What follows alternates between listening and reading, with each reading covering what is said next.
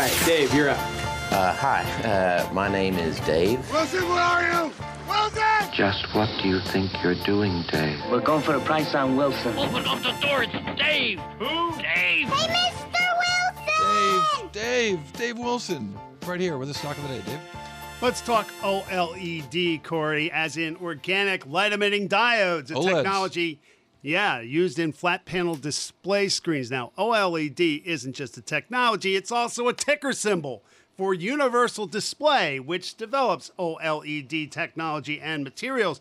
And it's been publicly traded since 1996. You go back to November 2008, this was less than a $5 stock. Then the price took off. The surge accelerated today after the release of first quarter results.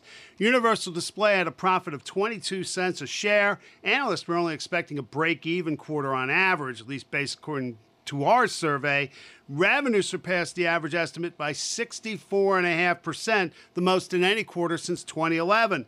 The results sent Universal Display's shares above $100 for the first time. They closed at $111.30, up 24% today. And get this, up 23-fold from their November 2008 low. Unbelievable, up 97% already this year. All right, Dave, thank you. Your Bloomberg stock of the day brought to you by Interactive Brokers. Are your returns dragged down by high transaction costs? Trade up to Interactive Brokers, where our lower costs can help you maximize your returns. Visit ibkr.com/save more for more information. Bloomberg Stocks columnist Dave Wilson. This is Bloomberg.